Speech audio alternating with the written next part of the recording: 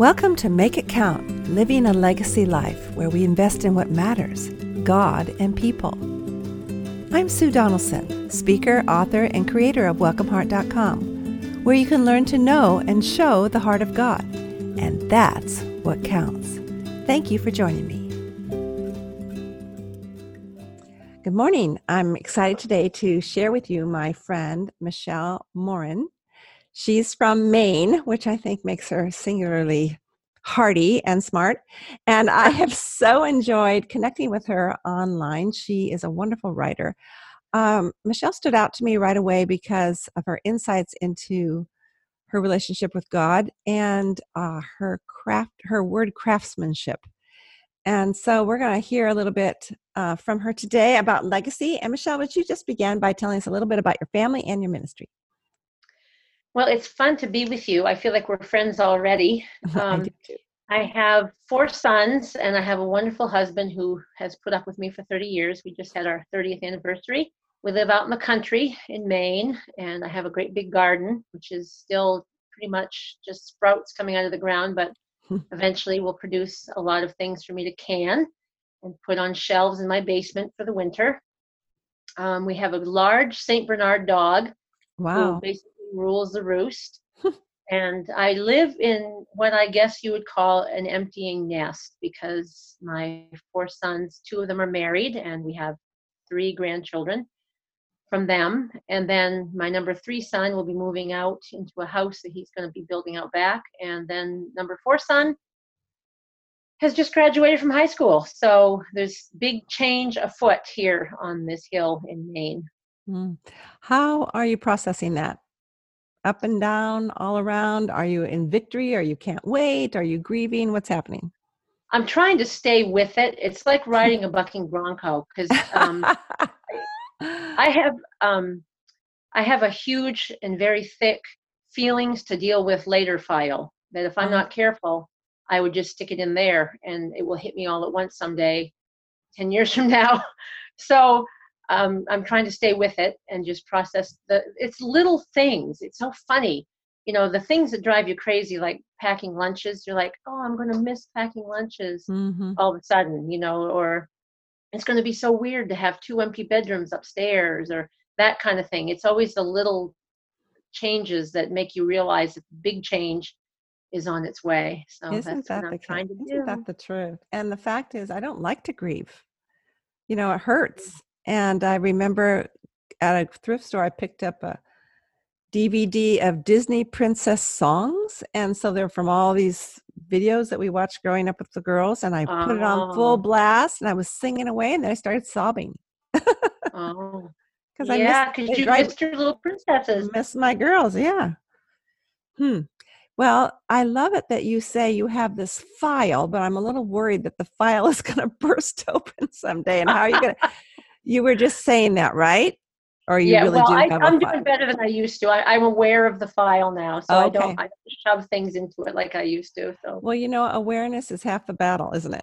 Because you know because it helps you leak out a little bit at a time. And the Lord knows how much we can take and how much grief we can take. When my mother passed away, my friend Lorraine, who I have interviewed for this, is so wise, and she wrote me a sympathy card, and she said, "Sue, I'll miss my mother out of the blue 10 years after she died, and so look for that and grieve it when it happens." And it's been. I'll call my sister and go, "I miss Mom." She goes, "Don't talk about it right now." It's like it just comes out of the blue. Yeah. So yeah, grief is unruly. It is unruly, and our country is experiencing so much of that right now. Even though this won't be broadcast right now, it is June, and there's riots all around us, and racism has raised its ugly head. How are you processing that? Can I ask you that? It's not on the script. Did you hear me? You froze for a minute. Oh, okay. I asked, how are you processing everything that's going on in our country right now? Oh, I'm trying to stay aware of it. And we're pretty isolated out here. And I have just about a vertical learning curve when it comes to racial reconciliation and just understanding the conflict because it just doesn't exist here in Maine. And even for me to say that it doesn't exist, I'm sure there are people who say, yes, it does. Mm-hmm. But I'm so isolated from it that I'm learning, and listening and praying really a lot for the people that I know are just devastated by it. Mm-hmm. Mm-hmm. And so it's very confusing to me.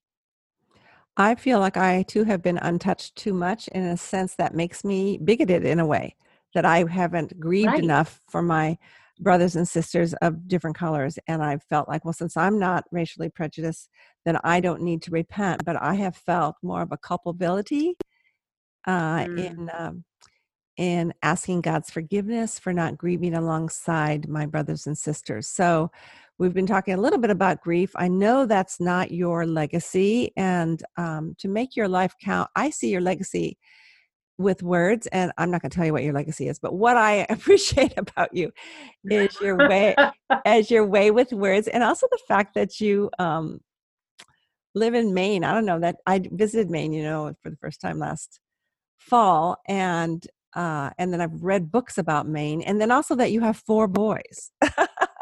That's a lot. Yeah. I have 3 girls, so that makes us different as well. But what legacy do you want passed down to those who know you and love you?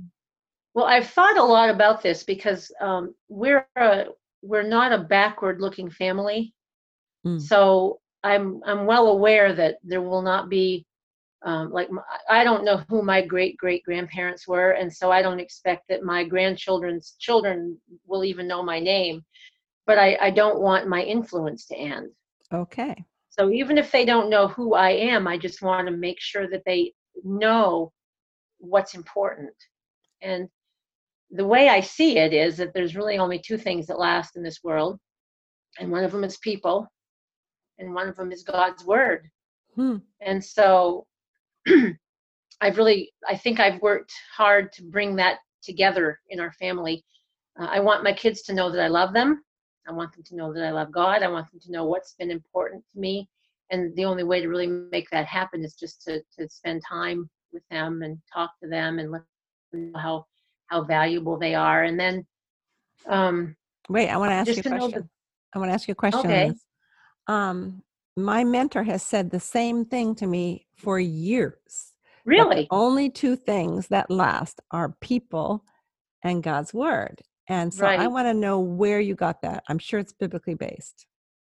Well, the biblical narrative lends towards that, and I don't have a chapter and verse for it, although there's lots of verses about how the word of God endures Right. forever, and we just know from the biblical record that people are eternal souls, and we don't just go poof and disappear. And Hmm. there's huge consequence because of that. It's not that the person that um, doesn't know the Lord is just going to stop living and become a memory. It's that the consequences of their choosing to bear the consequences for their own sin themselves, no matter what you believe that is, they've made that choice, Mm. to have that be their um, responsibility, whereas those of us who know the Lord have given that to Him, and we're depending on His grace because of our sin. That's really the only difference between a saved person and an unsaved person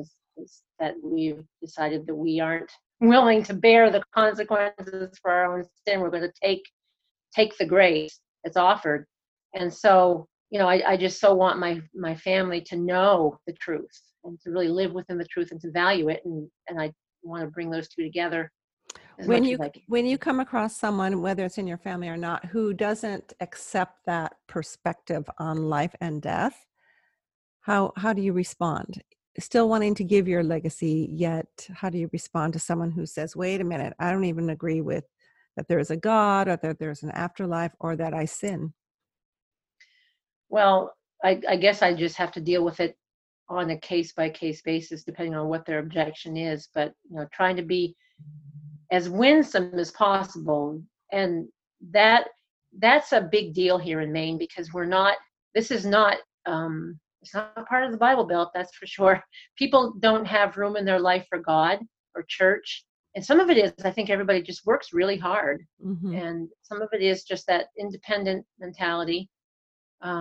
So there's something that has to happen even before someone, it's like pre-evangelism. You have to even just win the right to talk about spiritual things around here, because they're just not on people's mind. Remember back in the day when you could walk up to somebody and say, what would what's the question from the fourth spiritual laws or whatever? If you were to die today and to be asked, why should I let you into my heaven? What would you say? Well, you don't even ask that question, because no one's thinking that anymore. Here, they're just mowing their lawn and making sure they can pay their light bill and go to work and watch Netflix, and it's just a different life than what it would have been back in the 60s and 70s when those questions were a big deal. So there's an awful lot of ground laying that has to happen before you win the right to share your worldview with somebody, at least in this part of the world. I think it's true everywhere.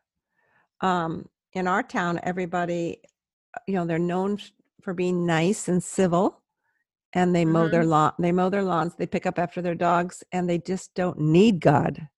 It's a wealthy town, so people, for the most part, have jobs, and there's no need there. And so, the grounding work for me is to come along someone one by one, which seems very slow. I'd rather speak to the multitudes, but our pastor has been calling it gospel evangelism is a long game. It's called planting the seed in someone else. It really is. Yeah. And you have to come alongside of them. So when their day is bad or when their life does fall apart, we as believers are there to say, you know what, Jesus loves you and does have a wonderful plan for your life. Right. And sometimes you show up with muffins or something, and muffins make everything better. They do. It gives you something to talk about. Before you talk about the serious things, you can talk about the muffins. So yeah, right. I just took a casserole to neighbors because they let it be known that they don't like to cook, and so they haven't been able to go to restaurants. And then the next text, I invited them to listen to our message online at church, and I didn't hear back from them on that. So I thought, I better go back to the casseroles. I'm going to do some backpedaling. That's good. Yeah, because I don't want to lose their relationship just because I invited them to church online. Right. Yeah. Right. So let's go back to your legacy. I love it. To be winsome. That was one of my words of the year a few years ago. Because if we're not winsome for Christ, then why bother? Right. We don't want to make him look bad. And I know I can't not do that without his help. So what are some ways that you are passing down your legacy? Well, I think it shows up most of all in our priorities, where we spend our time, how quick we are to put down what we're doing and look somebody in the eye and listen to them and spend time talking about the things that are important to them, thinking about what they might need. And, if I want my family to to value the Word of God, then they've got to see me reading it.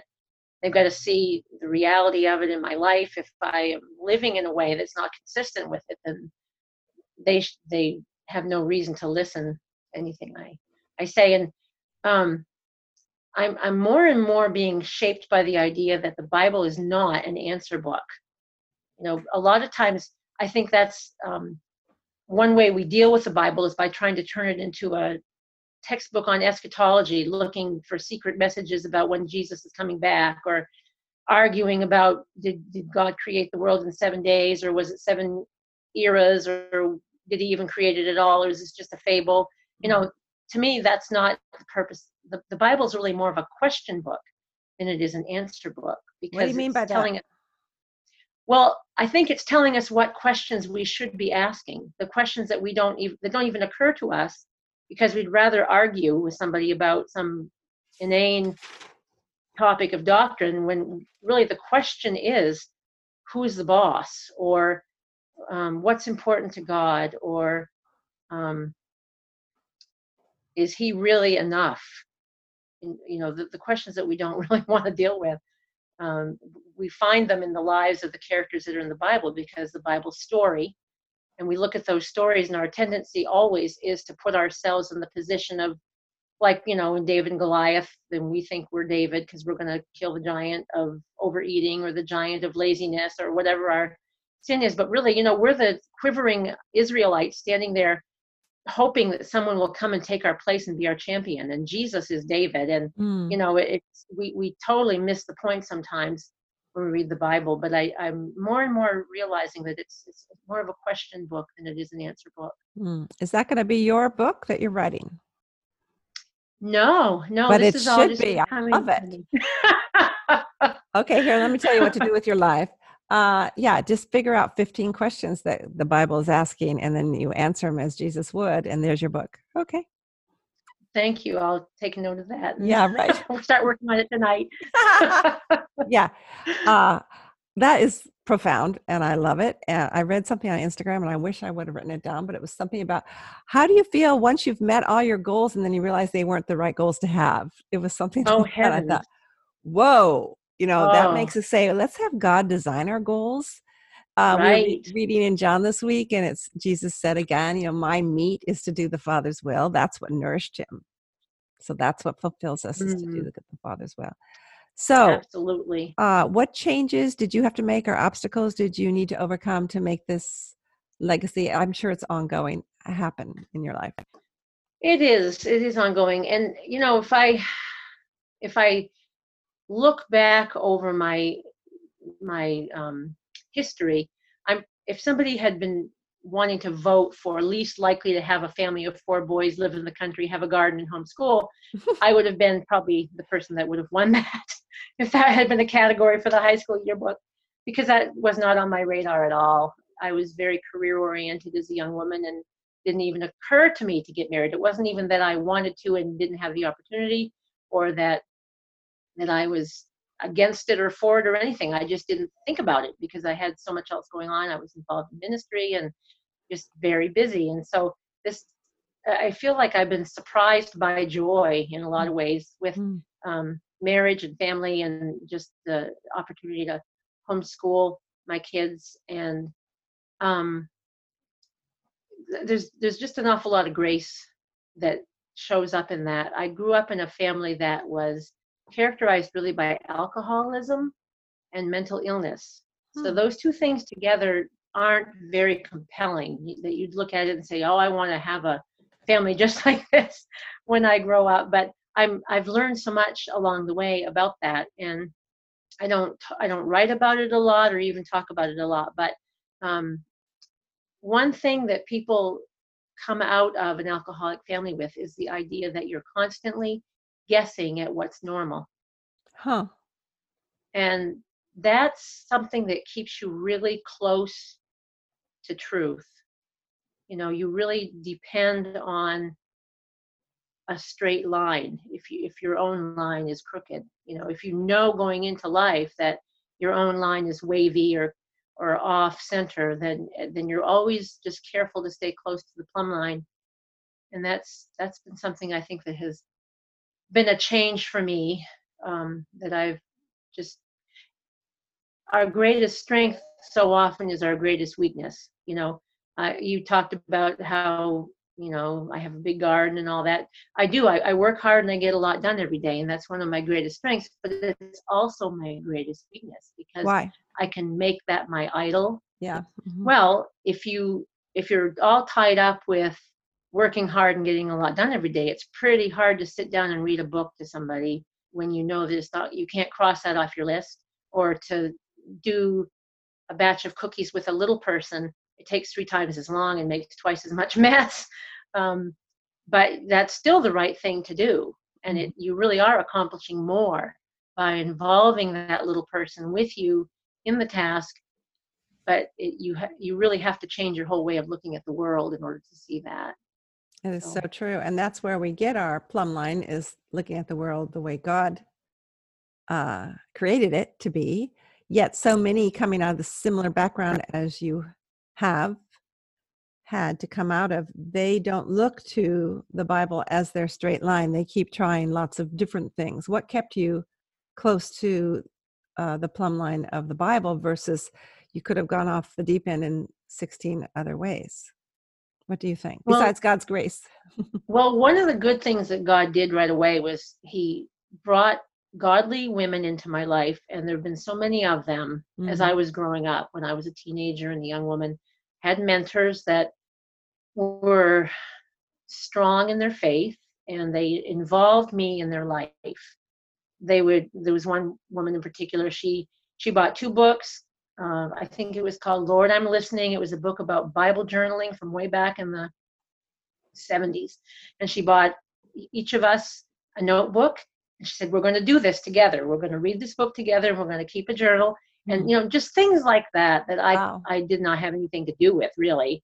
It was God intervening in my situation. And they were very, these people that I kept bumping into were always very creative and thoughtful. And they really revealed God as,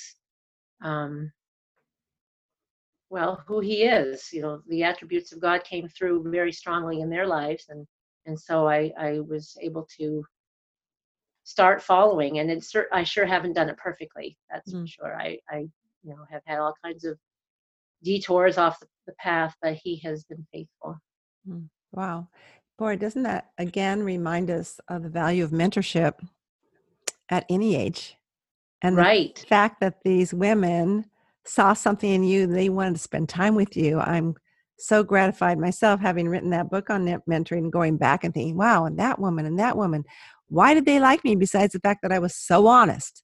And, right. And the fact that God in his great grace gave me these wonderful women, many of whom, one of my favorites has Alzheimer's now. So she wouldn't know me if she saw me. Yeah. Oh, that's hard. It is hard, but she was such an encouragement to me when I was first teaching high school and not knowing what I was doing at all.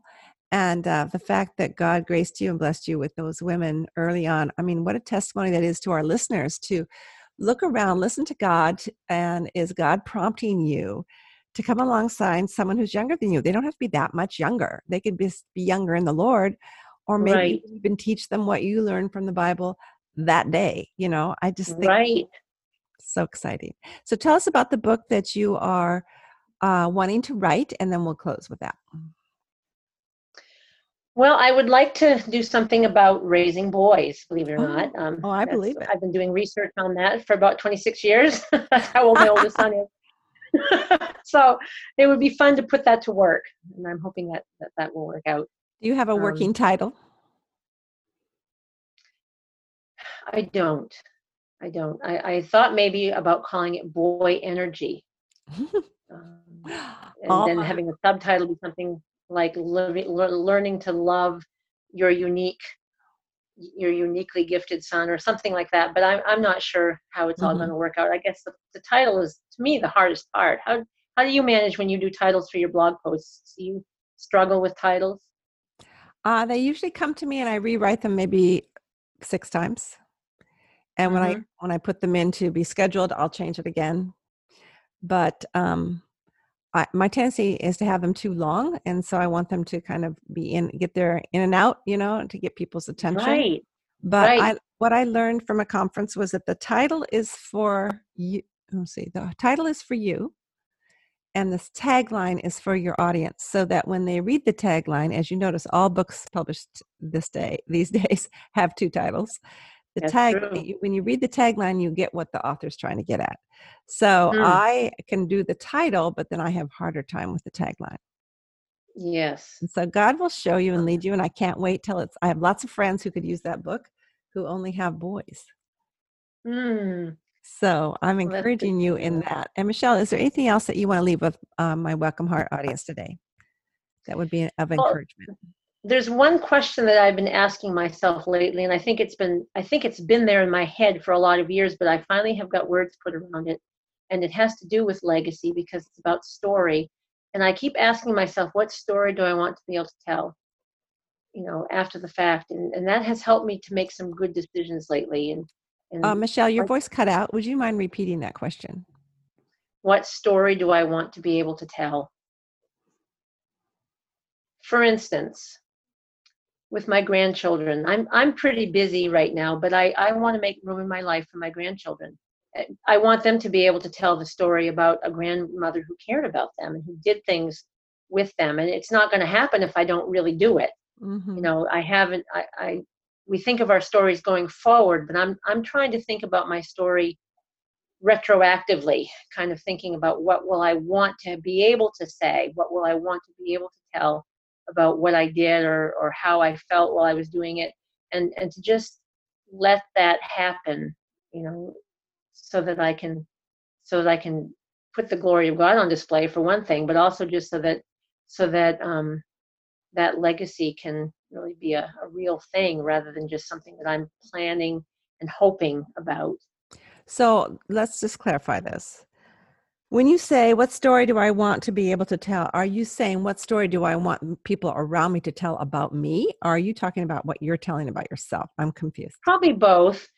Another example that I realized retroactively that I had thought this but didn't have words for, when we did our cross-country trip back when all of our kids were home, we traveled from Maine to California, down the coast, and back a southerly route. And there was one point at which we really thought we just couldn't take it anymore. There had been a big blowout between two of the boys, and I could tell that my husband especially was thinking, we need to just turn this ship around and sail back home.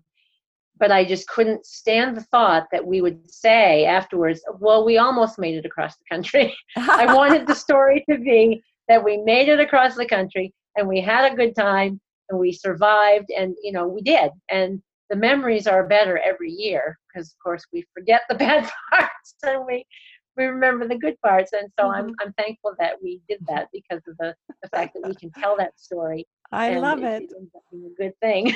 It's so true. Our road trips are the stuff of family legend, and they weren't fun at the time, but they're funny now. Well, bless you. It's been rich interviewing you. I knew it would be. I prayed about it.